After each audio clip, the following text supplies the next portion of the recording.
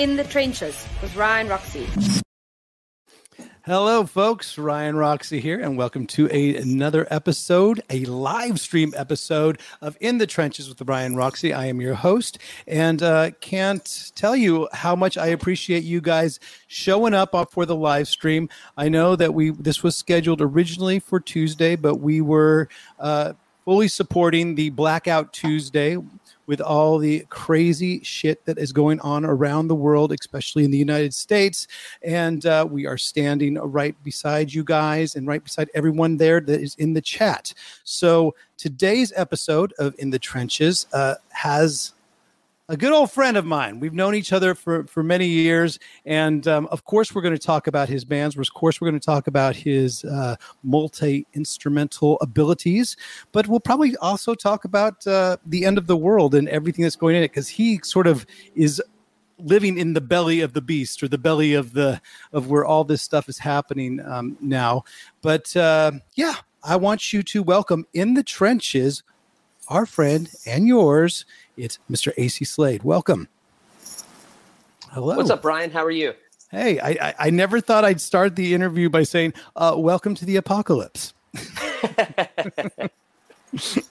How are you doing, man? I know that you're on the East Coast. You're hanging in there. I'm super East Coast because we're broadcasting this from. I'm in Sweden, but our producers are in somewhere in Arkansas, and we have Canada represented. And I know on the chat, pretty much all over the world is there, and we thank you for showing up. And if you are showing up just now and you want to subscribe to the YouTube channel, that would be great. If you are listening to us on Spotify or Apple Podcasts, you know what? Make your way on over to YouTube so you can see Mr. AC Slade in the flesh right now, and we can talk. So how you doing, man? How are you holding up during these? I mean, usually I make this a C word, unfriendly. I say it's a C safe zone. So, but from now, like last week and COVID seems like kind of nothing compared to the other C word, civil unrest. But yeah. How are you doing hanging out in the States right now? Are you doing all right? Yeah, thank you for asking. I was telling the producers of the show, I moved from Brooklyn to Newark, New Jersey, which, you being a New York guy, like, you're always going to be a New York guy, by the way. To you, yeah, like and you always will be. No matter where you go for the rest of your life, you're going to be a New York guy. I lived in Brooklyn for a little over 20 years and moved to Newark, New Jersey, which, what I was about to say is that, you being a New York guy, you probably cringe when you hear someone say that they're moving to Newark. Well, it's sort of it's similar to say that when I lived in Hollywood for many, many years, to say that you're moving to the Valley. You know, if you're living in West Hollywood, and then all of a sudden you say, well, you know, I'd really rather buy a house, you know, from when I'm renting an apartment, I'd like to try and buy a house in the Valley. So that's exactly what I did. But I did live in New York for a short time, for those of you that might not know. And yeah, I think if you played the Cat Club, you went to the Limelight, you knew the Village pretty well, like I did. And I kind of sublet all over that area, as did you. And, you know, then you can say, yeah, I'm a New Yorker, but I haven't been there and living there for quite a while. But man, what's going on these days there, and just the footage I've watched the last couple of days. Are you having those type of problems in Newark right now, or are you having looting, or what's happening? No, Newark is, I guess the one difference between using that analogy is that Newark is known as a terrible area. You know right what off the bat. Right. You know, so it's already been looted. Yeah. But I think that the difference is that, our mayor here in Newark, on Monday, got in line with the protesters. Our police force got in line with the protesters, and we didn't have one arrest. And I think that it's an example of how good leadership can, influence. Yeah, and kind of show some solidarity and acknowledgement. Like even if it's like, even if the person's full of shit, they're at least acknowledging the situation, and they're showing some bravery. Instead of ramping up the rhetoric and ramping up the potential violence, you're de-escalating it and sort of like, hey. So, yeah, I have no doubts that this will pass like everything that has. But I just wanted to know that you're safe and everything's cool. And before we dive into pretty much all things that are AC Slade, I mean, I've known you, I'd say we were on tour when we first met. I would, in the band Dope. And was that, I know it wasn't one of your first bands. You had bands even before that. You had a band called Moon Dragons and you had Vampire Love Dolls. But if you think about that, they've always been on sort of the goth, whether it's Dope, Murder Dolls, Vampire Love Dolls, Moon Dragons, it has a goth intent, or maybe maybe a dark, sinister sort of more hue, if I may. Yeah, I'd agree with that. Yeah. Were those the bands that you were growing up with? Is that just something that happened, or did you guys just kind of fall into it and say, man, I kind of I look good in white makeup and powder makeup and half my head shaved? How did it work? I mean, you could even argue, I grew up in Amish country, Pennsylvania. Maybe it was that, the Amish influence, dressing all in black and wearing funny hats, Turner. Yeah, exactly. So, yeah, I don't know, man. I just always identified with that. Growing up in Pennsylvania, there was more, like in my school, there wasn't enough metal kids to kind of gravitate towards a metal scene, or enough punk kids to gravitate towards a punk scene, or goth kids. So it was kind of like, I call it like the art class kids, right. So it was like, a little bit like the metal. The cool kids, because did you live in a burg? Did you live in a Pittsburgh or a Harrisburg, or what burg was yours that you lived in? Actually, no, it was Downingtown, Pennsylvania. Not far from like Harrisburg and Lancaster. Yeah. Well, you had Poison coming out of Harrisburg, so you were probably the cool kids coming a little bit more gothic, a little bit more, I'd say. Marilyn Manson had a little bit, maybe even Nine Inch Nails had some influence on the earlier bands, but I'd say you also had straight ahead rock, and the kind of bands I'm interested that you were listening to, when you were first gathering your influences. Sure. Yeah. I mean, like that, I guess that really comes down to the Cult, Ian Astbury. And another thing that was, still straight ahead rock and roll, but it's got this mystique to it, and that's a good example of the exact bands that I associate you with, because the Cult had that sort of, it was kind of had a mystique about him. Of course, there was a little bit of a psychedelica to it as well. And so what was the first Cult album? Was for me, it was that, that Bare Bones Electric, but I'm thinking perhaps you got into it before that, or... No, it's probably about that time. And I got to tell you, it's one of the reasons I was really looking forward to this interview. I got to tell you, one of the most influential moments in my life was going to the Limelight, like being 17 and finding out that you didn't need an ID to get into bars in New York if you dressed the part, Yeah, and you could sneak your way past the velvet rope without any sort of. If you just had I think it was a haircut and an attitude. Who was that? There was a band. What was his name? Angry. It's a New York band, obviously. Haircut and attitude, and I'll remember it or maybe somebody in the chat will fill me in. But that song, and that's the way you could get by in New York. So you were doing it. You were going to Limelight Rock and Roll Sundays. Which was amazing. Sort of times, and I'll tell you another person who kind of is great at blurring the lines between the darker aesthetic of like goth and also straightforward rock and roll is Bob Ezrin. As a producer, yeah. I mean, hey, the Throbs record, or obviously all the Alice Cooper stuff, but he was always great at bringing those things together. Yeah, he still has this way of bringing some different elements and turning it all into something. He's obviously had the great privilege of working with Alice Cooper over these years, and Alice's whole character that came about to be, they just ran with it. And I think for many, many years, whether it was Alice, Shep, and Bob Ezrin, I call them the three-headed dragon. They're like a perfect sort of combination of art and business and sort of just putting it all together. So yeah, I agree with you with that. Angry Dick Manitoba. That was, there you go. Yeah. See, the dictators.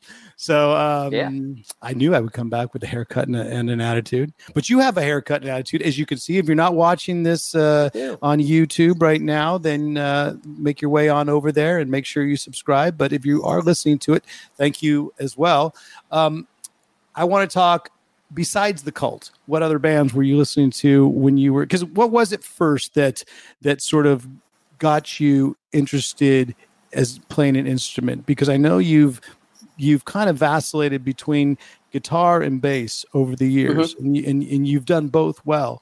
What was the first instrument, and what was your reason for it? Singing. I'm a failed singer. Yeah. And, aren't we all? I mean, yeah. I mean, when I figured out that I could put 3 chords together and write a song, that was part of it. It wasn't a matter of wanting to become Steve Vai or wanting to become, I didn't want to hone the craft of a guitar player. I wanted to hone the craft of songwriting and being in a band, like being in a band. And like I said, growing up in the middle of nowhere, Pennsylvania, and not even having enough like metalheads or enough punks or whatever to form a scene with that. Being a band was like, that was my social life, Right. So if the band needed a bass player, then I picked up a bass. If it needed a guitar player, I played guitar. I just wanted to hang out with like-minded people. So I guess that's kind of it in a nutshell. And then as time went on, I realized that I liked doing both. I don't feel like I play bass like a guitar player. And I feel like it helps my abilities as a guitar player as far as tightness, as far as being on time and being in the pocket. Yeah. No doubt. And so much goes to be said about when you're working as a bass player in a band. Like I said, I've only moonlighted as a bass player because either the bass player was too drunk to play, or because right. I got the short end of the stick, or and so I said, well, you play bass on that. But I do find it much, when you are a bass player, you have to work with the drummer. You are that anchor, that rhythm section. So you're constantly paying way more attention to the drums and the actual rhythm of the kick drum. Whereas as a guitar player, you're kind of flailing. But the other end of that is that as a guitar player, I can make multiple, and I do this, multiple mistakes per night on stage. But as a bass player, if you miss one note, everybody in the room looks at you, right? Yeah. Absolutely. Yeah. And I mean, playing when I started playing with Joan, it was, I miscalculated things a bit. Like I was like, 3-chord rock and roll. I got this. Yeah, I've played bass before, but it was a bit more in the metal context, which at least the type of metal that I played, the bass player is not playing passing notes. They're not playing harmonies. They're not, right. They're enhancing that fist, if you know what I mean. Whereas bass players in rock and roll a lot of times can be, they're adding the color and the shape of the song. They're moving it along. They're the whole movement of the song, I think. And just so you know, those of you that are in the chat and those of you who are listening at home, when AC Slade, our guest, just so casually mentioned the name Joan, he meant Joan Jett. Yes, Grammy Hall of Famer Joan Jett, not just Grammy nominated, Grammy winner, Grammy Hall of Famer Joan Jett. And of course, AC played bass for her for many years. And that's, I think we hooked up a little bit when you were during that time and we were playing. You played some really cool looking basses. I think you even you called me at one point and said, "Hey, can you hook me up with those people at Epiphone and Gibson?" And the basses that you were playing in that band were insane. They look good. Thank you. Yeah, very sweet. Thanks. Yeah, I had I had some, at that time I had a good relationship with ESP, and they were making me these Phoenixes, which is their Thunderbird, but it was a mid-scale bass, 32-inch scale as opposed to 34. So you didn't get the neck dive, and it's just, the distance, on a Firebird or a Thunderbird, that distance from that tail. Yeah, it's from New Jersey to New York. Kicks out to the end. It literally is New Jersey. It goes across 5 boroughs. Well, that is a long scale bass. And so that was awesome when they did that. Go ahead. And so ESP made some that were great, and then we did the Revolver Awards, and Joan was like, "Hey, it would be great for you to play an Epiphone or a Gibson for this event." And I'd kind of lost touch. There had been a big changing of the guard with Gibson at that time. Right. And so I didn't know anybody there anymore. And I was like, I've always been a Gibson guy. The ESPs that I have made are made to be like a Gibson. So this isn't a hard decision to make. No doubt. Well, as someone that plays bass way more than I do in bands, and there's some aspiring bass players out there. This is what I love about this show, is that not only do we get to talk about current events, we get to talk about your history, musical history, but then we get to do a little bit of the gearhead stuff. And for those of you that might not know about basses, there's 3 types of scale lengths. There's short scale, medium scale, which he was just talking about, AC, and then there's super long scale like a Thunderbird that goes from New Jersey to New York. But what would you recommend for a bass player that's starting out, wants to be in a working band? Do you have a certain scale of preference?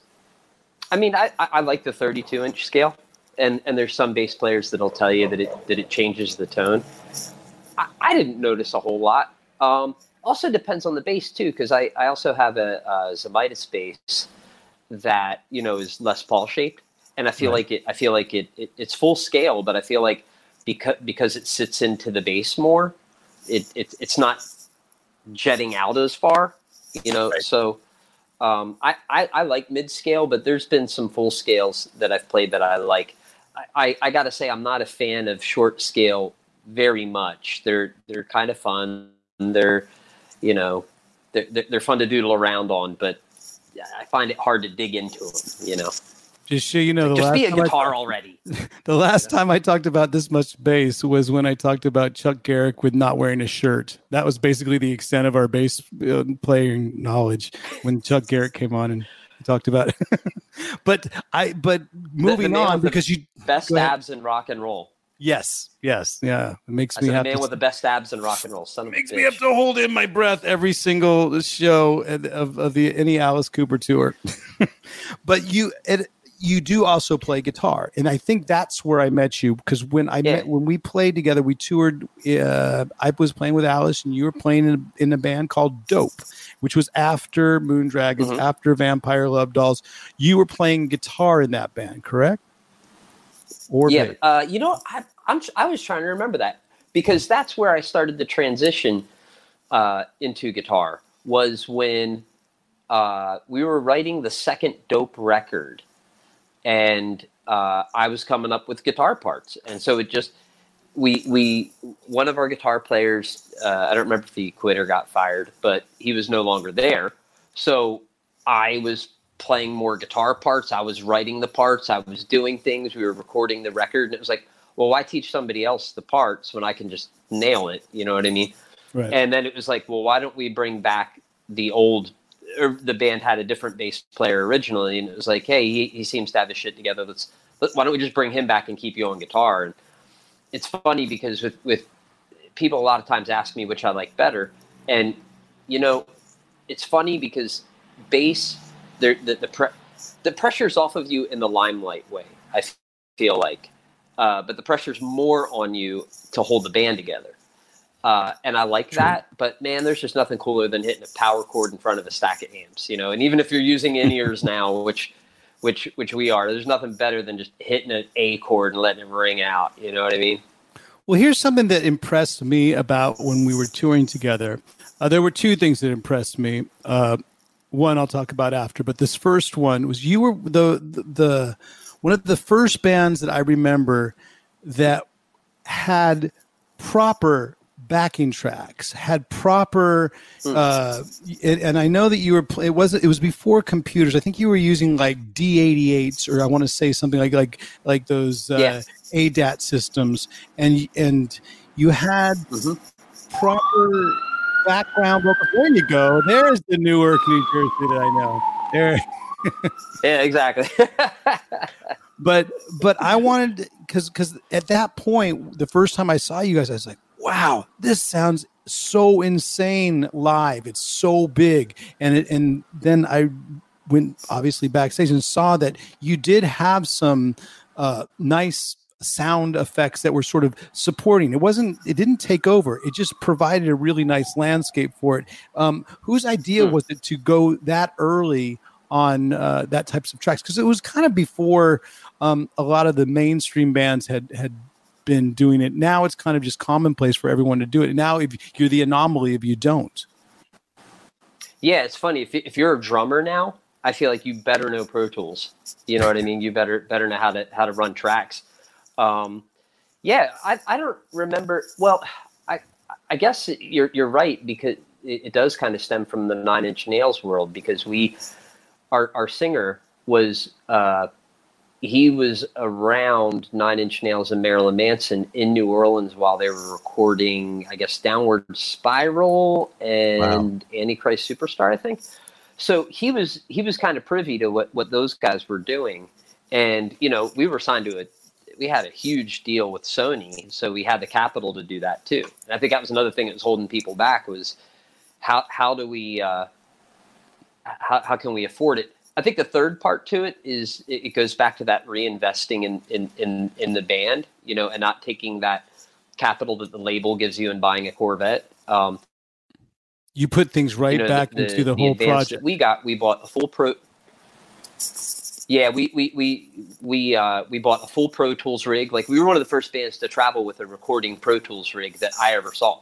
Like, and it's funny how monstrous it was. Like, we had to have a refrigerator-sized road case for the monitor, because it was tube monitors back then. You know, you didn't have flat screen monitors. Hey. So, yeah, we were always reinvesting in the band. And also early on the backdrops on sort of screens to hide the back line. I remember that as well with Dope. I mean, I can't believe that my memory is that because everything else is kind of a little bit hazy from the late 90s. But the one thing that stuck out was that the one show that we did, I think Upstate, I think MTV had was along for the ride, and they were filming. And I believe our good friend Bridget the Midget was at this one show, and that's how I remember. I remember that evening, like getting done with my show, and we were all hanging out in the dressing room, and I only had a towel on, and then I remember I got the sense that I was being watched through the towel, and right around knee level, I just noticed that Bridget the Midget was staring in between my towel. And Vic, I want you to put up a picture of Bridget. You have that? No, it doesn't. Okay. But so do you remember? Bridget actually, she just got arrested for trying to kill her. Oh yeah, I think Bridget just got arrested for trying to murder her boyfriend or something. You know. Wow. I don't know what her sentence was like, but I'd like to think it got cut short. Oh my God. Yeah. Anyway. Moving along. That was a good one though. Moving along. Anyway, yeah, you know what was really funny about that was I had a girlfriend at the time, and what I didn't realize, you know, it's just so much easier to be transparent, and I will. I'm married now, happily, but you know, at that time, I'm sure you remember this, Ryan. It was like you would record things like MTV would record a lot of stuff of us, and not all of it would get used. And I found this out early on, and I guess anytime something was going to come up that I thought might make my girlfriend at the time feel unsafe, I'd always let her know. Like, hey, you know, we're filming this. There was a thing at the time called like the rock and porn connection, or there was like all these things that we would film that were integrating like the porn industry or groupies or whatever. There was a lot of that going on at the time. And I would always be forthcoming with my girlfriend. She would get furious with me. It would become a whole thing. And then I realized half the time the shit never got used anyway. So when we recorded that, I didn't tell her. Right. And of course, that's the part. Like, that's okay, the footage that gets used. I can see it coming. I can see it coming. Right. So I call her on Thanksgiving Day. We're on the road, and I'm like at a Cracker Barrel or something. I'm like, "Hey, baby, you know, I miss you." She's like, "Yeah." She's like, "Anything you want to tell me about?" And I'm like, and this is like a year later, right? And I'm like, I don't think so. And she's like, "You sure?" And I'm like, I don't know. You got me. She's like, "Well, I was eating Thanksgiving dinner, and we put MTV on, and there you are with these porn stars and with the Alice Cooper Band and porn stars, and we're trying to watch Thanksgiving, and everybody's wondering where you're at." And then that shows, and I'm like, "But it was a year ago." It was. That wasn't live. Yeah, and it took a long time. I totally got busted. Yeah, I mean, like I said, I remember it. It's a little bit hazy, but I will never forget the peeping eyes going through my towel. She could see right through me. She had a good vantage point. There you go. There's Bridget. Alleged. We were at we met her when we filmed our video for Everything Sucks, and so we filmed the video, and I guess the lot that we were on shut down at a certain point, right? So we're shooting the video. They're still shooting like B-roll stuff, but our bus is becoming the party place at this point. Our bus is on the property of the lot. So Bridget was on the bus, and then she leaves, and things are winding down, and all of a sudden I'm sitting there like, you know, making a cup of tea or something, about to go to bed, and I keep hearing, I hear this knocking, and I walk to the front of the bus. I don't see anybody. Like, all right, walk back, and then back and hear it again. It's knocking. Walk out. There we Nobody go. there. I'm like, what the fuck is that? Walk back in. Third time. Walk up to the front. I'm like, hello? And Bridget like jumps up, and I just like see her head. She's like, help, help, help. And I'm like, Bridget, what's wrong? She's like, they locked us in. I can't get out. Can you help me get out? I'm like, yeah, Bridget, I'll help you out. But it was kind of funny that I couldn't see her from her vantage point. Well, you know, she didn't have the springs on the feet. Probably not to her. Wow. I didn't know this was going to turn into an all Bridget the Midget episode special, but that's why I'm going to move on. I am going to move on. But much respect to Bridget, and good luck with all your legal problems. Now, do you remember? Alleged. Now, do you remember this? Do you remember there was one night we were doing a show, and you dared me to eat a pecan pie? You and the band all chipped in, and you're like, we're all chipping in. And it came to like a whopping $50 or something. And it was like, if you eat this entire pecan pie before you play the show and don't throw up, you get the $50. Wow. What's funny? I would have done it probably voluntarily on this last tour. I love pecan pie. That's horrible. Well, right? No, did you do it? And did you get sick? Yeah, I didn't throw up. I was a pro. Fucking hell, dope. I remember it. So from Dope, you you basically launch into one of the bands that you're probably most known for as the Murder Dolls. And in that, I think you've ended up playing both bass and guitar. Am I correct? No, I just played guitar in that band. Oh, you never switched. Just guitar. Okay. Did you take Wednesday's place playing guitar, or how did it work? Because it yes and no. Like when they were forming the band, Wednesday was playing guitar, but once we started touring, like once the album was done, he was just singing. Okay. What do you think that Murder Dolls have that same sort of cult type of mystique as the Cult or as sort of a Marilyn Manson? Yes and no. I mean, we got compared to Marilyn Manson a lot because at that time there was no one that was doing what we were doing. Obviously, other people had done it before us. You know, the Misfits, Alice, Motley, a lot of other bands had done it, but no one at that time was doing it. And you know, and the one thing that our band had that I don't think a lot of other bands had was a pissed off attitude. We had a lot of this, which is hard to translate into music, but we did that successfully. You could hear the middle fingers, and for that reason, I think that's why a lot of people still kind of latch onto it because, you know, and there's an authenticity there too. You know, the band was authentic. Like the stuff that we were doing and that people were reading about in the English press specifically, I mean, it was all real. Like, you know, let's put it this way. Our label wanted to get life insurance policies on everybody in the band because they were so sure we were going to die. Yeah, at least one of you. That's how they wanted to hedge their bets. Is what you're saying? Hey, never mind sending the guy to rehab. Let's get life insurance. That's not the good story. The story is, one of them goes on the road. But I mean, as you mentioned the UK, but I can imagine you also had a very big following in Japan. And you probably had maybe some of your biggest gigs there. Do you have any sort of gigs that you remember from that era? Oh God, man! I mean, playing Summer Sonic, which is a big festival there.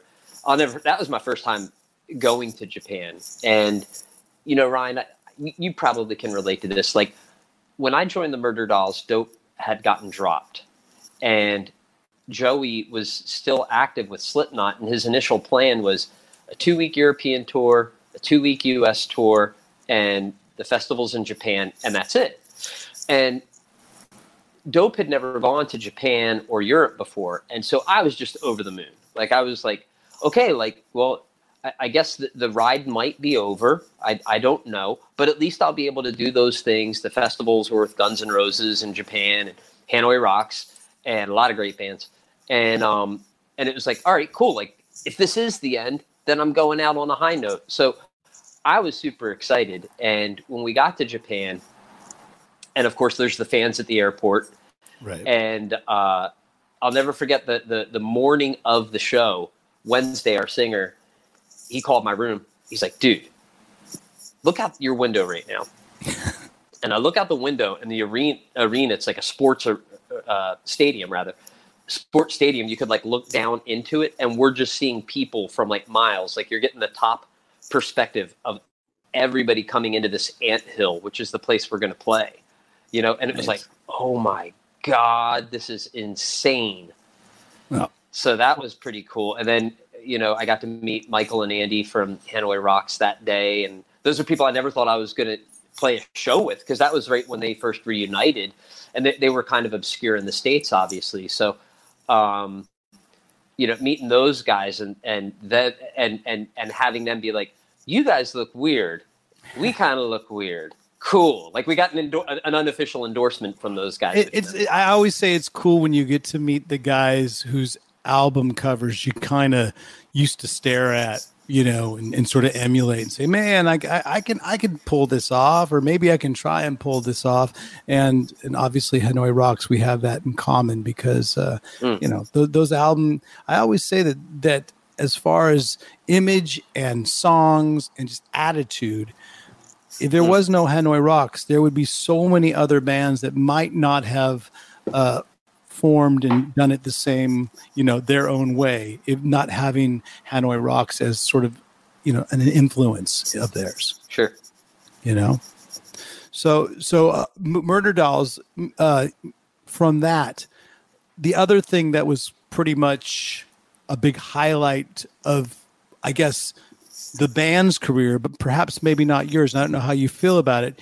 You guys did a cover of White Wedding, and which became very popular. But do you ever find like, man, why did we get more popularity doing a cover as opposed to I wish it was one of our songs, or did you guys go screw it? We're just having a good time anyway, and just whatever happens. I know what you're saying. Like it was definitely that way with Dope, because we did a cover of that You Spin Me Right Round song, and that's kind of what we became kind of known for. But with the Murder Dolls, I feel like it was actually one of those cases where it opened up the doors for us, and it's probably not everybody's most favorite song from us, if you know what I mean. Like, right. Like if Dope plays and we're doing a festival, everyone would be like, "Oh, I hope they play Spin Me," and you kind of have to. With White Wedding, it got us on Top of the Pops. It got us on a lot of the TV shows and stuff like that. And I feel like we could do a show and not play it, and I don't feel like anybody would care. I love the fact that you have both perspectives of it as well, and you've sort of you stole Pete Burns' haircut just a little bit for today's interview, just so you know. Just a little bit, just a little bit. God rest his soul. Yeah. It was pretty funny. I got that we were with the Misfits. We played the whatever, I forget what it's called, Los Angeles the sports arena or whatever, and I'm playing the show, and we had a strict no camera, no streaming, no cameras are allowed at the show, and I'm playing and I'm looking and I see this guy and he's got his phone out and he's clearly streaming the whole show. Yeah. And I'm like, fuck, man, the nerve of this guy. So when I go to do a guitar switch, I walk over to my tech and I'm like, dude, that guy's got a camera. It's not cool. People are going to get very upset about it. You got to, put the kibosh on it. He's like, that guy? I said, yeah. He goes, do you know who that is? I'm like, oh shit. It was Billy Idol. I'm like, all right. Yeah, I guess we can't really say much. That's too funny. Oh man. So I love going this chronological order, and I hope I'm doing it right. Chronologically. Yeah. You have Dope, you have Murder Dolls, then you sort of slide into Static X. No, I wasn't in Static X. Mm-mm. No. See? No. Now, this is where I'm really going to jump on our scriptwriter. Not going to call him out by name, but being that I was the one that wrote half the script, I'll call myself out. I have you down as sort of doing as being associated with it, but I know that it was a former band member that was associated with Static X as well. Exactly. So. Okay. We don't like to talk about him. I understand. I do understand, and the reasons why. But then, how about this for smoothing it over? You eventually get into one of the most, I guess, as far as a New York East Coast type of sort of just credible band, Joan Jett and the Blackhearts, right? And in between that, you're doing your own stuff with Trashlight Vision, and you put out albums, Alibis and Ammunition. What's going on? Are you living East Coast at this point? What's happening, and how are you? Because at the end of the day, you being in the trenches for so long does mean you playing more than just one band. It means you playing, any way to make a living as a musician. That's the whole reason why this show exists, because I want to pick your brain about how your attitude is to continue to just go at it. Okay, I'm playing this band. How did the Joan Jett gig come about? It's funny.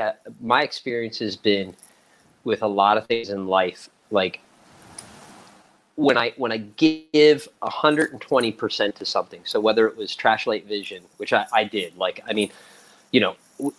a tour was coming up with like Backyard Babies. All right, like we can't turn this down. I got a hockey guitar. I'm extremely tenacious, and I don't quit. But I feel like you reach a point where you go, have I exhausted every possibility here? And if every possibility has been completely existed, and you can look at yourself in the mirror and go, I really have done every fucking thing I can to move the ball down the field, and it's not going. That's when I don't quit, but I step back. You know what I mean? I pause. And in that pause, that is so many times, that's when that blindsided opportunity comes up. And with Joan, it was, I had been doing my own band. I put together 2 different bands. One was called The Dark Party. One was called Trashlight Vision. And neither of them really, we had awesome fans. Everything that we did, we toured the world twice, but that was on our own dime and support from the fans. But we could never get the right team behind us. And the team, I hate to say it, the team is the one that to use the analogy, can get that ball down the field faster. And so Trashlight Vision from Rob Laney. Yes. Yeah. And so I was tired, it was just exhausting. And I was like, well, what am I going to do? Because I'm broke and I don't want to get a real job and I've never gone to school. And so I went to cosmetology school and I went to learn how to cut hair and I didn't mind it. And I loved learning, which I never in a million years thought I would enjoy doing. And I really enjoyed cosmetology school and I got done and I didn't hate cutting hair. And the day I landed a real job, my phone rings. AC, what are you doing? And it's a friend completely unrelated to, and wasn't familiar with my resume much at all. And say, AC, what are you doing? Like, I cutting hair. All right, tonight, learn 3 Joan songs. Your audition's on Wednesday. If it works out, if it's good, in 2 weeks, you're going to Australia. And I was like, but I thought I was done. I thought this was it. I thought I kind of resigned. Every time they try to drag you, every time you try to get out, they drag you back in. That's exactly right. Exactly. So, yeah, it was an unrelated friend who had an in with the Black Hearts and knew that they were looking for somebody, and that was it. It fell out of the sky. Like most times I can say that I created my opportunities, and in that case, it kind of fell out of the sky. Great. I mean, here's the other thing about that is that you didn't mind taking on that other gig, which is, going to beauty school, becoming a hair cutter. And I've always said that if I were to go back and do anything over again, I mean, so many things I'm so happy with, but I would have learned how to cut hair. Because you can get a job anywhere. You're always your band member's best friend if you know how to cut hair. And even to this day, are you still cutting people's hair? No, I haven't done it in a while. Occasionally, like for a friend, but I never bothered to like really hone the craft. And it's funny. I was always terrified that Joan was going to ask me to cut her hair one day because I mean she's always has the most badass haircuts. And the person who cuts her hair is a woman named Sally Hirschberger, who is like, she's up there with like Vidal Sassoon. And people a lot of times like, oh, you went to hair school, you must know how to cut hair. And it's like, yo, but you can't cut hair like Sally Hirschberger. Like that's, and I was always terrified she was going to ask, and then I would fuck her hair up and lose my gig, You don't want to get to Supercuts level and then have Joan Jett ask you for a haircut, Exactly. But what I'm kind of, well, not kind of, I'm thoroughly impressed of not just your ability to be multifaceted with the instruments, but multifaceted with the careers, of course, because when you're not being a bass player or guitar player in said band, you also have your own company, and something that you just started. You actually have the t-shirt to prove it for those of you that aren't watching on Facebook or YouTube. Maybe you should get over there and watch it. It is Catfight Coffee. And this is a new thing, a new venture for you. And how has that happened? And how did that sort of coincide with rock and roll? Because when we first talked about it before we started taping, I was thinking, oh yeah, Catfight Coffee, that must be AC's newest band project. He's like, no, dude, it's actually what it is. It's coffee. Yeah. It's I guess it started really when I was touring with Joan, and when you're touring at a higher level, you have more downtime. And I found out with Joan, it was like my entire day was spent in a hotel room, and I hate that.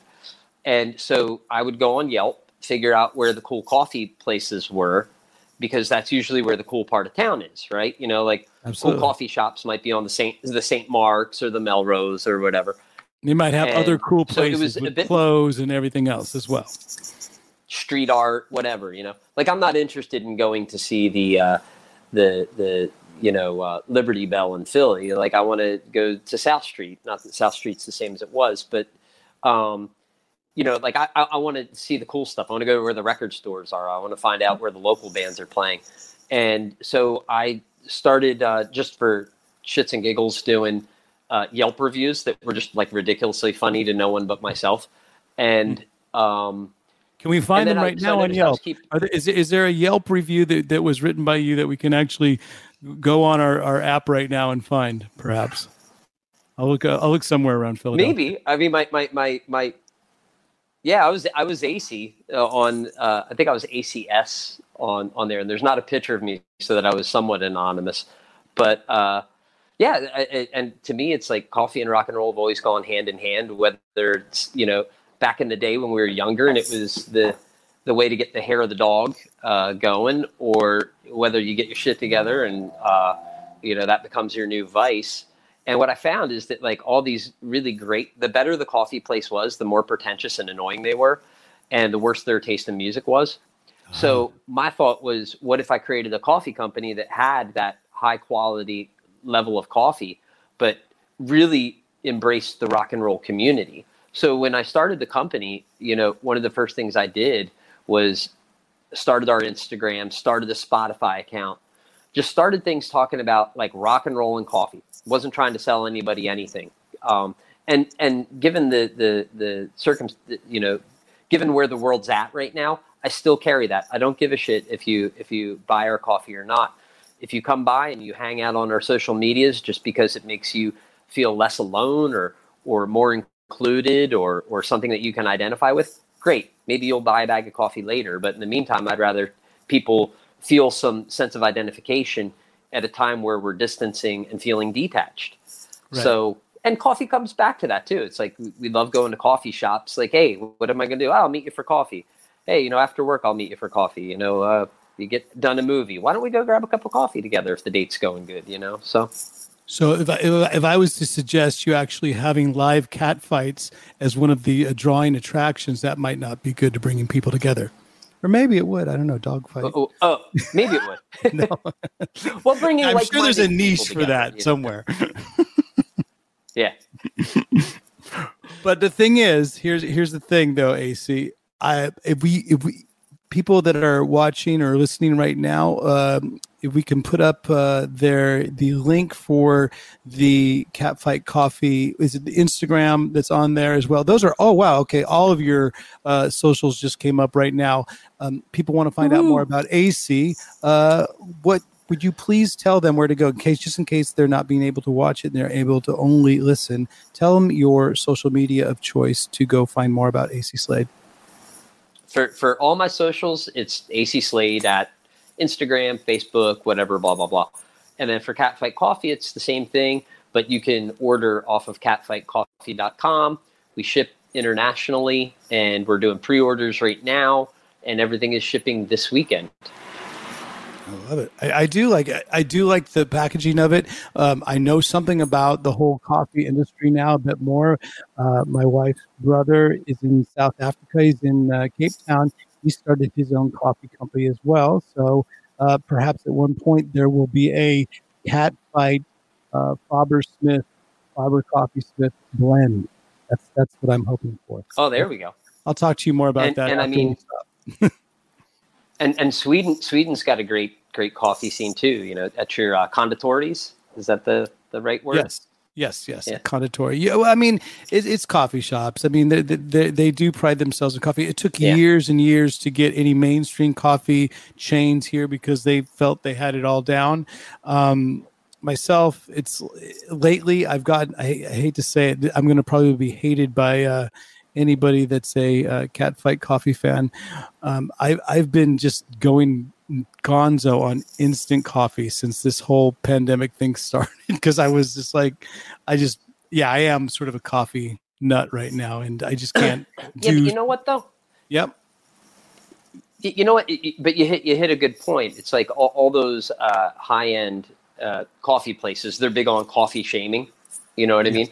And dude, like I know exactly what you mean. Like when I was a kid and my granny down in Redneck, Virginia, she had Folgers Instant on the table.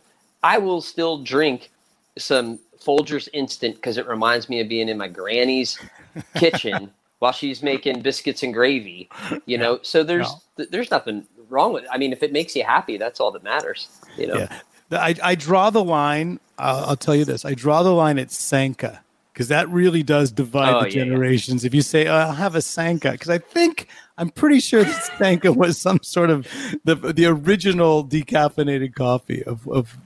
I think so. I'm not 100% sure. I wouldn't go with a Sanka with sweet and low, you know. But sweet and low, yeah, and yeah, or there was even another one that was another sweetener that was even before sweet and low. Sweet and low was like the new one. This was, oh man, now you're gonna because obviously at that point they were it was saccharin, right? That they were sweetening with until they found out that it killed rats or something like that. So then they moved on to what was that shit called? The other artificial sweetener, the thing that kind of makes us all crazy. Because I think that was actually like little pellets, right? Yeah. That's how they tested us. Yeah, man. I don't remember what that was called. Wow, I'm glad we're moving on to more sophisticated brands, and now you have your Catfight coffee that people can go check out, as well as any other new musical projects that you're up to right now. Because I know you're playing in a few bands, but is there right now? There's no gigs for all of us. Obviously, right now we're kind of in a shutdown mode. But when you go back out there. Are there any sort of new projects that you'd like to talk about? Any sort of new musical things that you're doing?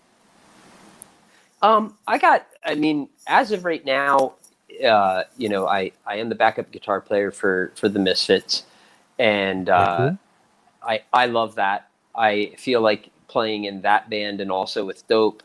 If I could get it so that I'm just playing in those two bands for the rest of my life, I'd be okay with that. Because they both kind of do two different things for me, but I'd be happy with that. And selling but there was another band copious amounts of Catfight coffee as well. Yes, absolutely. Yeah, that goes without saying.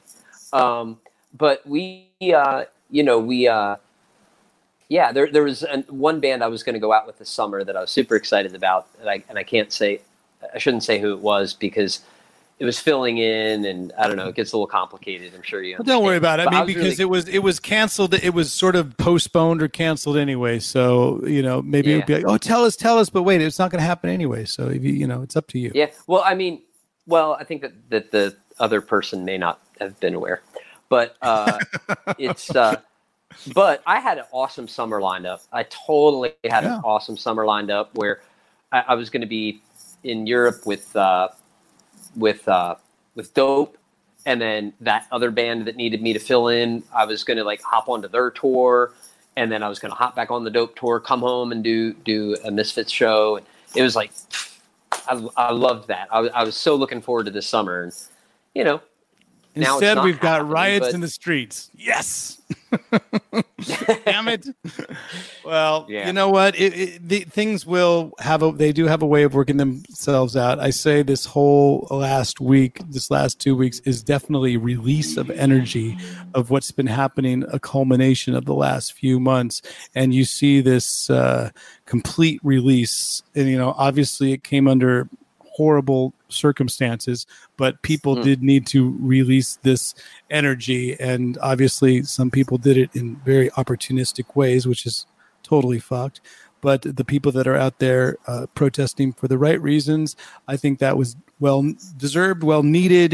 Things have to change, things have to happen right now. So I'm glad that you are able to hang with us during this podcast, and I know that you're in that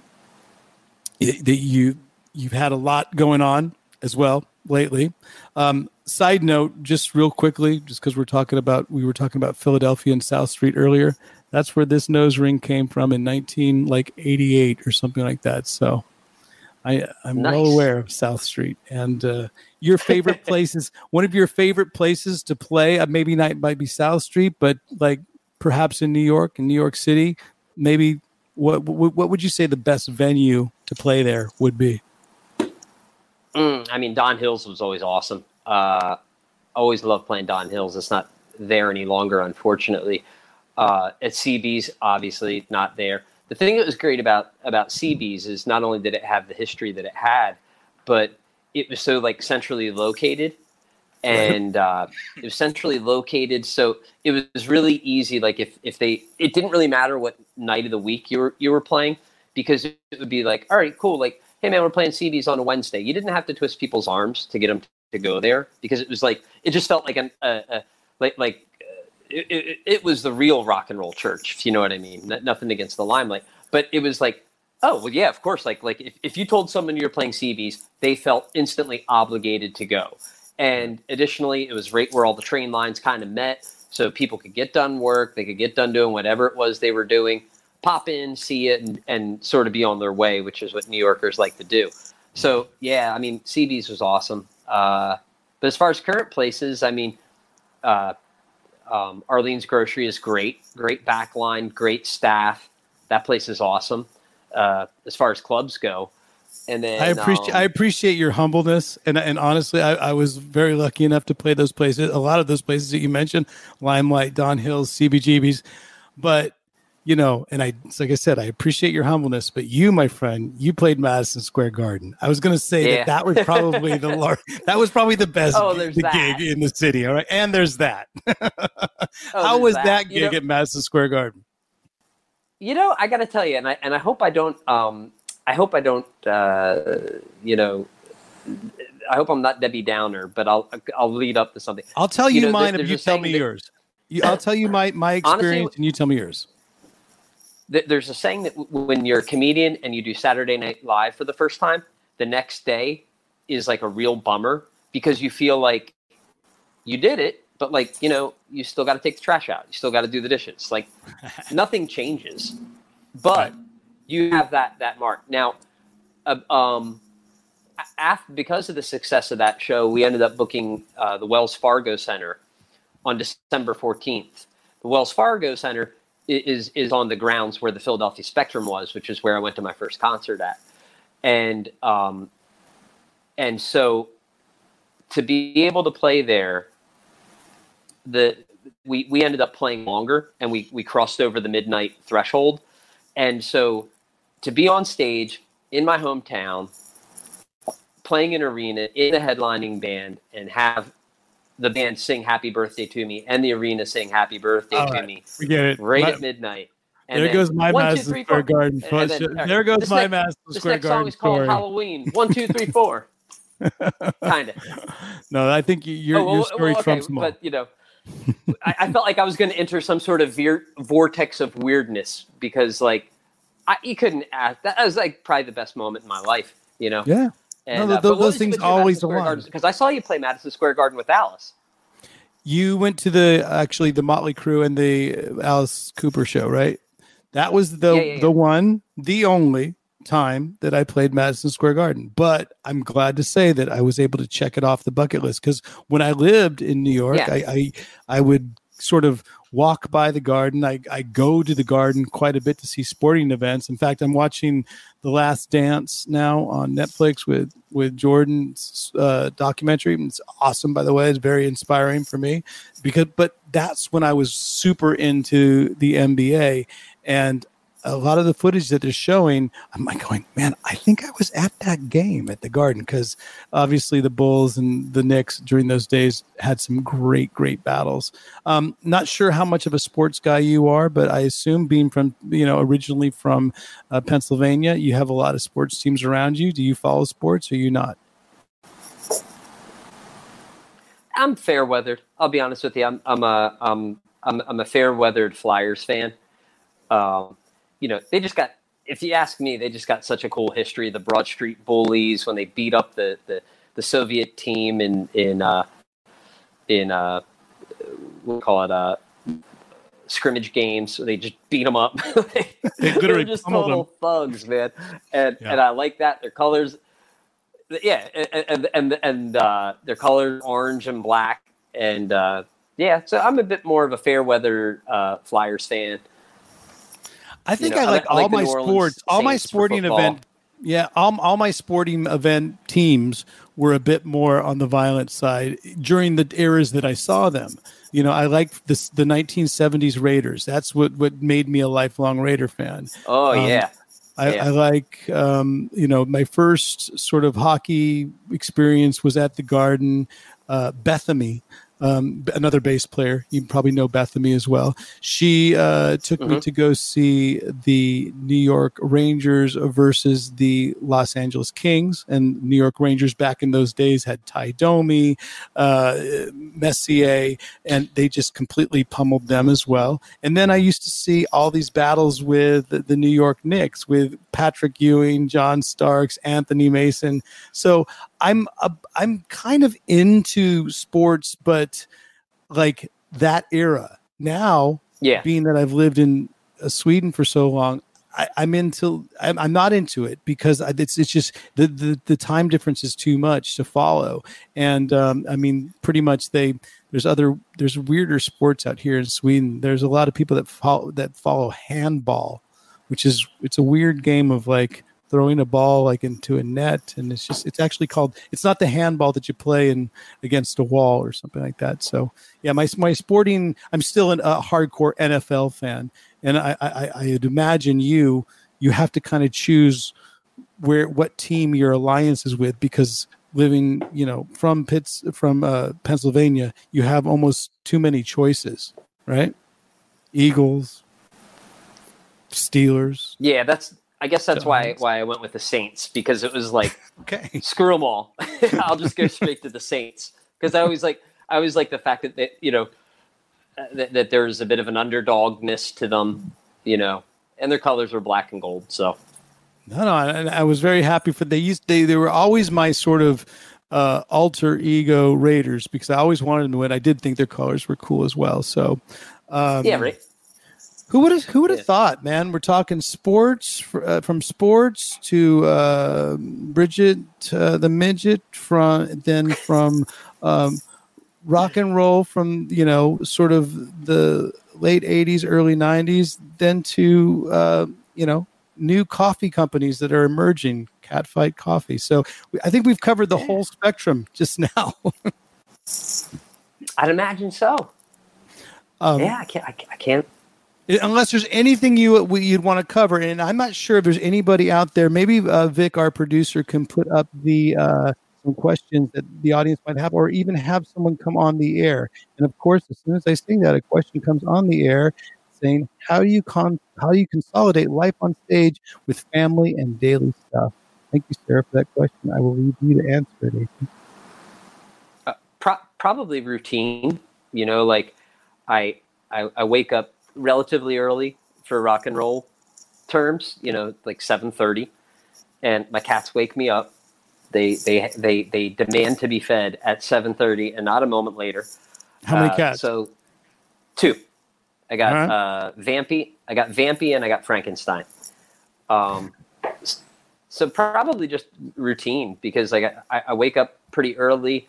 I write in my journal. I kind of frame my day, kind of think about what I'm going to do, make breakfast, make some coffee, and then boom, I'm off to the races. So now, did you say write your journal? Probably just the routine. Yeah. Now, is that like with pen and paper, or is that typing stuff down? How do you do a journal? Because I'm intrigued, because I would like to do something like that. I just can't get my left hand to move that early in the morning. Are you left-handed? Yes, I am. I am left-handed. It works for me. Okay, but you play guitar right-handed. I have a theory about that, and I'm going to explain this theory to you. Hopefully my voice is coming through, because I know that I do too, so go ahead. Okay.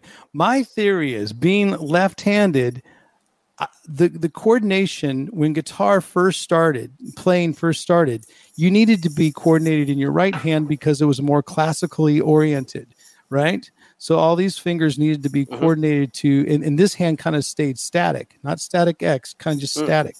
But with the invention of the plectrum, or the guitar pick, if you will, there you go. This hand just went up and down a lot, which I'm already used to with my right hand. And this the left hand needed more coordination. It needed to, so I'm thinking everybody else is playing guitar wrong all these years and they didn't know it. Now, what's your theory? It's exactly the same. And I think I have come to find out that I do a lot of things left-handed. I think I should have been left-handed. When I started cosmetology school, I started doing everything left-handed. And my teacher would say, oh, can you come up and be the example? Because when you're like, maybe you know this from teaching guitar, when you have a left-handed student, it's a little bit easier because you're actually mirroring each other. And so I said, I'm like, how come you always call me up as the example? She's like, well, you're left-handed. And I'm like, I'm not left-handed. She's like, you're totally left-handed. And I'm like, I'm not left-handed. She's like, you're doing everything left-handed, just so you know. And then I started paying attention, and then I was like, hold on. And I had that same thought when I started playing guitar. I was like, but if I'm right-handed, shouldn't it be like this? Because right. This is your right hand, and this is doing all the work. And I remember thinking the exact same thing. So I'm right there with you. Ever since then, I started doing things left-handed. Like I can use chopsticks left-handed. I can't handwrite left-handed, but I can do almost a lot of things left-handed that I didn't know. So I'm right there with you. And Joan, by the way, I must look a little bit person who plays guitar right-handed. I must be looking a little bit special on the video because I'm sitting there trying to. I'm doing all these movements. I'm like Edward Scissorhands. I'm trying to figure out how I would hold, because you don't think about these types of things until I'm thinking about how I would hold and cut hair if I had a pair of scissors, and I guess I would hold the scissors with my left hand. I think, or maybe. No, maybe I would hold them with my right hand. I'm completely confused now, folks. All right, so I'm going to have to go cut my hair again. That's just what happens. Did you shave? Did you shave for this interview? I did not, but I mean, shave your side of your head for this interview because it looks very nice and smooth today. No, not just for you. I'll be honest with you. What I started doing is just when I shave my face, I just like continue up because I had a fan draw some art, and when she drew it, she drew this gray, and I was like, it's that obvious. Time to take it down a notch. Shit, that's funny. Well, I'm going to go find out if I'm truly a lefty or a righty when it comes to being a beautician. And then I'm also going to probably have another cup of coffee. And I'm wondering if Vic has any more questions from the chat. If they're not coming up, then I'm going to, again, one last time, ask AC to sort of say his... Okay, well, there you go. As soon as I ask, there comes one. Okay, AC. But do you play anything left-handed now? Do you do anything left-handed? No.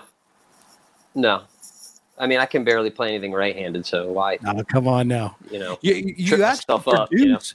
You don't produce left-handed or right-handed, because I did a session with you just a couple of years ago. I remember it was a really cool session. You called me sort of, out of the blue. Hey, you're in town. Do you want to do this track? I think you'd be perfect for it. I came in, I took a cab, or we took, from Manhattan over to Brooklyn. How is the production going these days? And are you producing any new acts? No. And I got to tell you, I loved producing bands. I loved it. But there's a couple problems that I ran into. One was that I think that some people think that when you produce their record that you're somehow the keys to the kingdom to them getting a record deal, right, and everything else. And that's just not the case. Like, me as a producer, I really like to produce. Like, that was the case probably at one point. It was like, hey man, such and such did our demos. And it was a little bit of your foot in the door. But I like being hands-on. Like, I like really being involved in other people's music, and it's such a privilege when someone says, "Hey, yeah, we want to let you in from the outside." And I love it. But the next part is that budgets. So, which are kind of non-existent at this point. Yeah, and it's like if you don't have a budget to make it sound right and to make it sound good, then I kind of don't want to do it, or you're still going to be disappointed thinking that that I can somehow polish a turd. And it's and so I guess I got myself, in a way that I got myself into those positions where it was like, I'd say, look, this is the budget, and people would say, oh, we only got X, and I'd be like, all right, well, for X, you're going to get this. Okay, well, I mean, when we said X, we actually meant that we really only have Y. And it's like, well, then you're going to get this. And every time it was stepped down, and I agreed to do it, the quality of the recording went down, and then they got done, and it would be like, hey man, like this isn't as high quality as we had thought. And like, well, that's what you wanted to spend, So you could only afford a triple G record. Yeah, it was a bummer because I loved doing it. I felt you're very talented with it. You know the sounds. So, you know the construct of a good song because you've played in so many different bands under so many different circumstances. A question from Chuck right now is. Ask him, well, you're asking him right now, Chuck, about being in Amen and his tour they did with the Bride of Destruction. Amen. Okay, I don't know about Amen, and that wasn't even my notes. So is that completely underground, or is that something you want to talk about? That was, that was another situation where I had a great time. Amen was signed to Columbia. They were managed by the same people that managed the Murder Dolls. Right when the Murder Dolls had kind of put a bow on things for that record, it was really funny. I got a phone call from management saying, hey, Amen's guitar player can't make the tour. You've been suggested. Do you want to join it? And the guitar player that I knew was Rich Jones, who plays with Michael Monroe. And Rich and I were the only two that were friendly in both camps. So I assumed that Rich couldn't make it. That Piggy, the bass player for Rob Zombie, I assumed he couldn't make it. Rich was like, oh, I know AC. He's a friend of mine. We can pull it together. And this was pre-social media days. So I was like, oh, cool. I love Rich. Yeah, definitely. And I worked at a studio. I don't know if you ever practiced at CMS, Big Mike's place. It was like one block over from SIR. Anyway, no, I haven't. I worked there. And I kept all my gear there. So the band came, picked me up. Patti Smith had rehearsed that day. Her and I actually got in a disagreement. She felt bad and bought me dinner. So Patti Smith bought me dinner, which was awesome. And then I get what was the fight? I have to ask, what was the fight about with Patti Smith? Just come on. What was the fight about with Patti Smith? I have to know. It was a rehearsal studio. I started my shift when another guy was ending his shift. He had started to set up their mix and get things going. And the clock hit 5 and he was like, fuck it, I'm out of here. I thought that he had finished getting them going. So I'm sitting in the office kind of spacing out, I guess. Patti storms in like, are you going to finish doing our mix or not? And I'm like, I didn't know. All right, cool. And JD, her drummer, I had spoken to him earlier, and I'm like, yeah, dude, today's my last day. I'm leaving to go on tour. They're going to come pick me up at the end of my shift. And we were making small talk, and he's like, oh, that's great. Like we were talking about touring, and I still love touring and everything. So I go so Patti comes in. She's like, you got to finish our mix. It's bullshit that you left. I didn't leave. So I go into the room, get the mix going for him. Patti kind of takes a couple stabs at me on the way out, like, yeah, next time, make sure you finish your job or something to that effect. And I was cool about it. I was like, cool. Right. And JD is like, hey, why don't you lay off him? It's his last day. He's leaving to go on tour. She's like, well, we're paying money to rehearse here and he should have finished the job. And he's like, it was another guy. It wasn't him. And she's like, hey, you don't know what you're talking about. And so I was like, okay, like everybody's got a bad day. I don't care. So I go into the office. 5 minutes later, Patti comes in. She's like, so you weren't the first guy that was in there. I'm like, nah, Patti. She's like, I was wrong. She's like, I'm really sorry about that. Tell me about the tour you're about to go on. And we made small talk. She's like, well, I want to buy you dinner. She's like, let me buy you dinner. And, I'm really sorry about that. So it was really cool. But that's the story. And then I hopped in the van and, I didn't know anybody in the band. And within the second day, I realized that the band was going to pull a mutiny because I don't know that this is true or not, but allegedly they hadn't been compensated. They were like, this is it, man. And so it was really weird because I'm like coming in and everyone's like, yeah, you don't want none of this. and I didn't want to join anyway, but and the whole because time I had my own band already starting. But the whole time, AC, though, I'm thinking that this argument is about because you thought that the day belonged to lovers, and she was convinced that the night belongs to lovers. That's what I thought. That's, the doom ba back at you. See, you like the way it comes around again. So exactly. one more question from our chat right now, and then we're going to wrap things up because I know that our little Wi-Fi has gotten a little bit more delayed. I can tell that. But Mike is asking, is there a band or musician on your playlist that people wouldn't expect? Like basically on your Spotify, some of your favorite songs. Is there some sort of band that perhaps we wouldn't be expecting? Probably, I'm a huge Motown fan. Like that's basically most of what I listen to every day is Motown. The bass players were great. The singers were great. The songs were great. I've always felt that, a song is just a beat and a melody and a tempo and a key. Everything else, man, you can shape and mold everything. But, probably just the fact that I am a huge Motown fan, and it goes back to, from Motown. Like Motown was the first time that there was electric bass. Really, if I'm not mistaken, maybe I'm wrong about this, but James Jamerson was the first guy to play an electric Fender bass. Electric bass as we know it. And all those guys that so much movement in his bass playing. Whether it's Dennis, and or there's Ball of Confusion where it's just the same part the whole time. Because it builds that tension. And, all those cats like Dennis Dunaway, like it was like there were no other electric bass players. There were other electric guitar players, but I feel like it all kind of comes from that pool. And of course, there's real rock and roll like Chuck Berry, stuff like that, all comes from a similar world. They're kind of neighbors to Motown. And I guess that would probably be it. That would shock. Motown I think that mostly. People wouldn't expect Motown being on your playlist as well. When people ask me, what bands that I would you wouldn't expect to be on my playlist, I'd say a lot of the bands from sort of the Manchester scene, Happy Mondays, Stone Roses, bands like the Charlatans UK. Because when I was living in New York, I was exposed, late 80s, early 90s to a lot of those bands. In fact, I just was listening to EMF just the other day, and it was like, oh wow, I like the dance beats that they had. They were able to put sort of almost like a good big boombox ecstasy beat, I used to call it. It was just that Manchester beat, and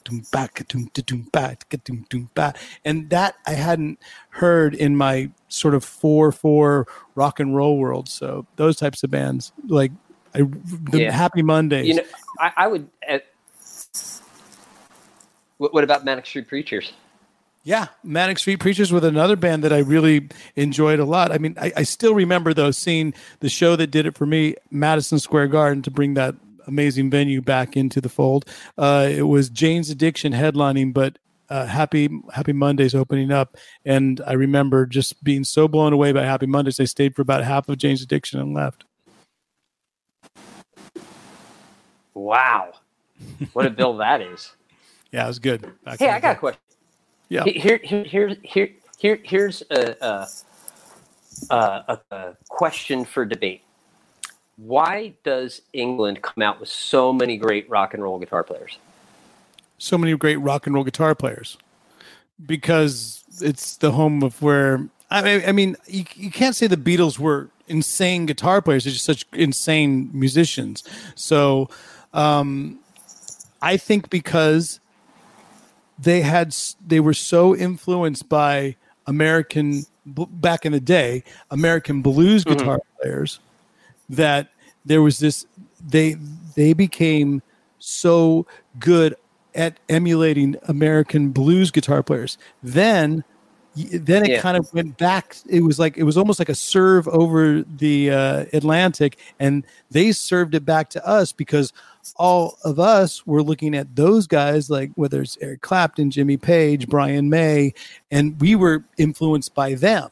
So who knows if it's gone back and forth? But I mean, even to this day, I find that English bands, they just have a great way of gelling as a band. Even European bands. I live in Sweden, where the musicianship is such at a high level, and they really. I think it's because they have that.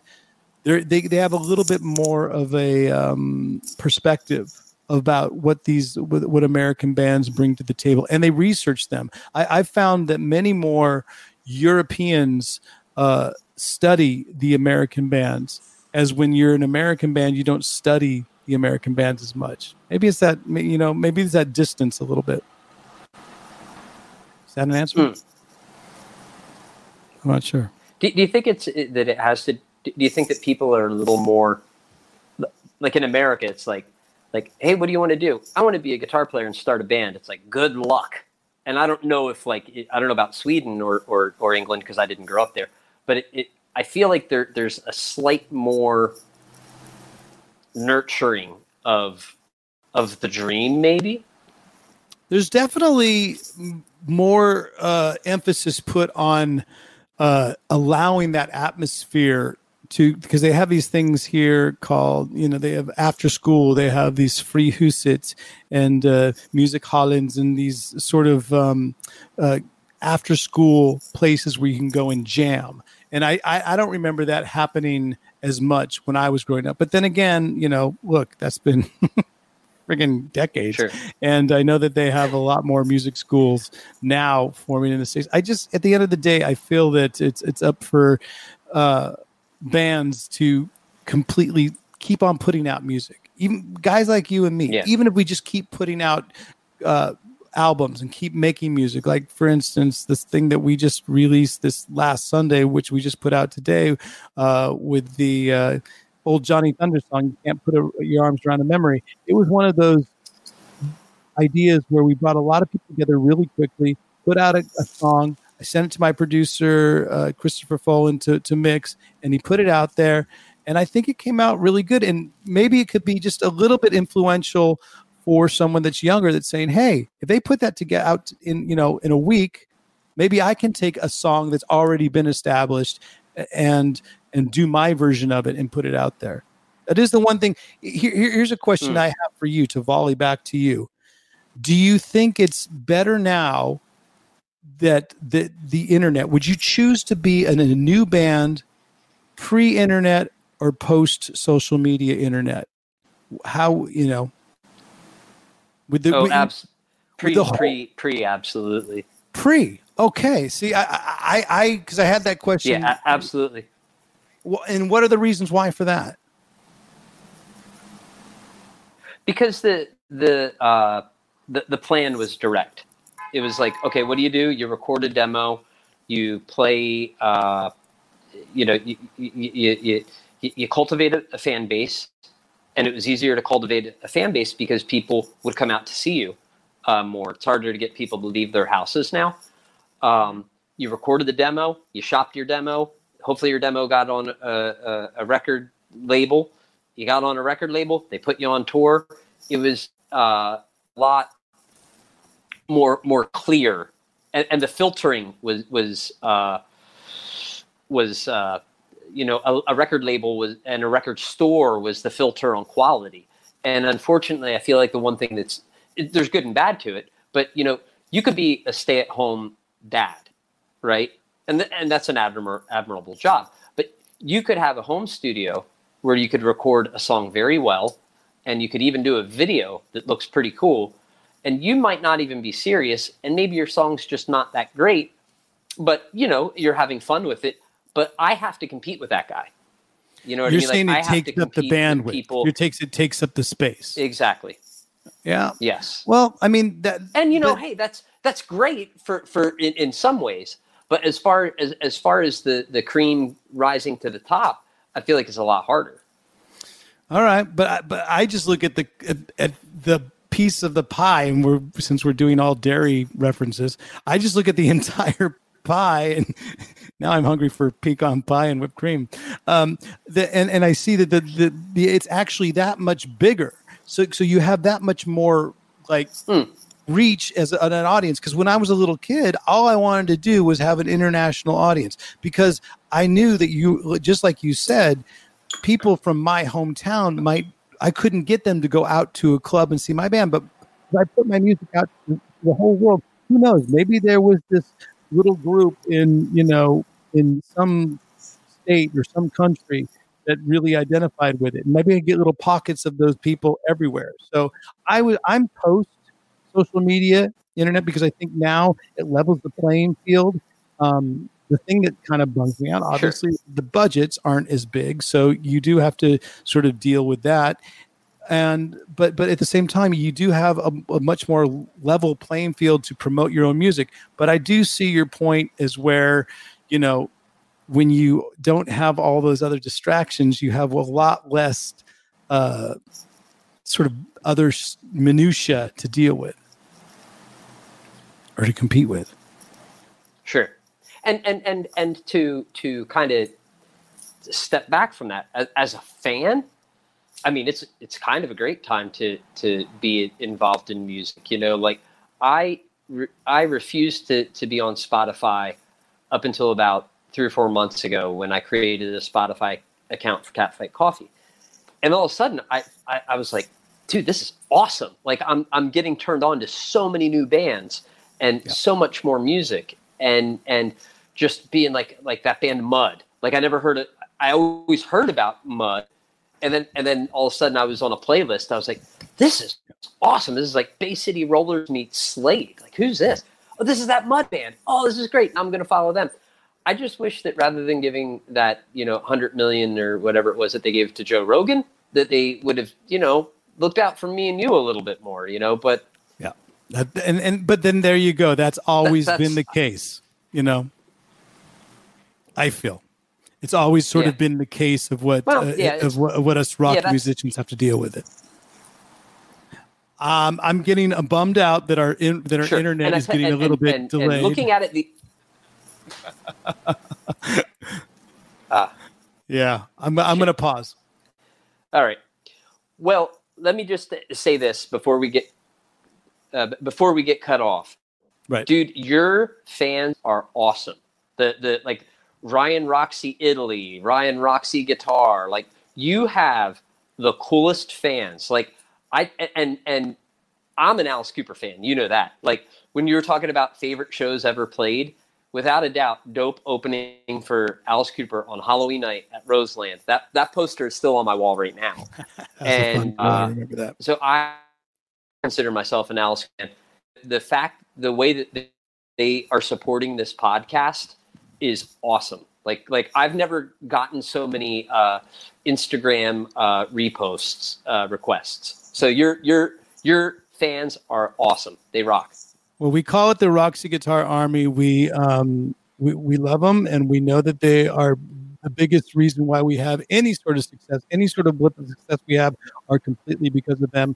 We thank them always for coming out and supporting. And now they're obviously going to do the right thing and follow all your socials now and become AC Slade fans, because right now I'm going to have to shut her down because the Wi-Fi has gotten to the point where we're a little bit on that too much of a delay where I don't want to be stepping over each other. So one last time, Vic, if you can put those socials up for AC Slade and everybody out there, please know how much not just AC but ourselves and the whole Roxy Guitar Army is appreciates you sticking around for today's show.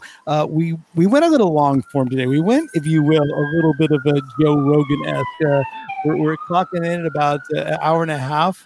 If you have just logged on, you have a lot to catch up on, and maybe hit that subscribe button right now if you can, and come and support us. Come support AC and all his socials, mine at Ryan Roxy, and support Pecan Pie. For the love of it, support Bridget the Midget, Pecan Pie, and of course, Catfight Coffee. So, AC, any parting words for they are, the Roxy Guitar Army, but now they are now in the palm of your hands. Any parting words for them?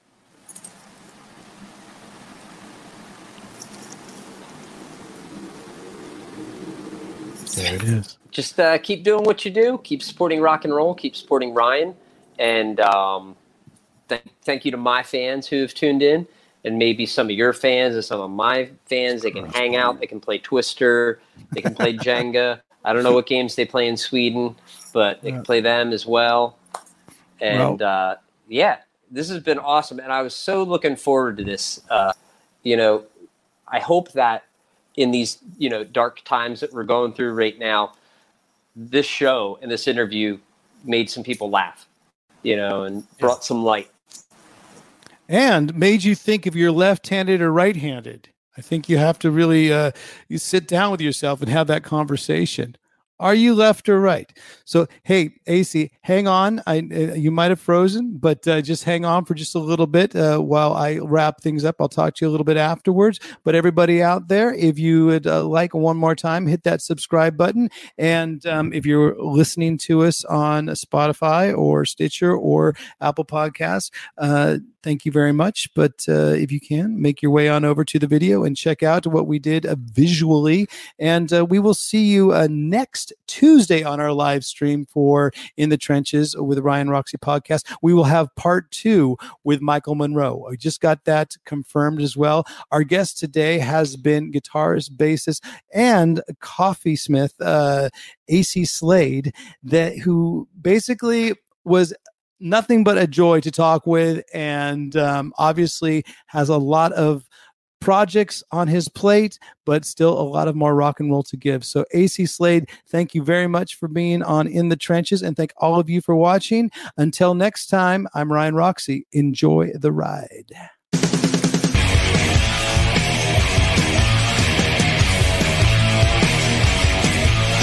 In the Trenches with Ryan Roxy. Yo,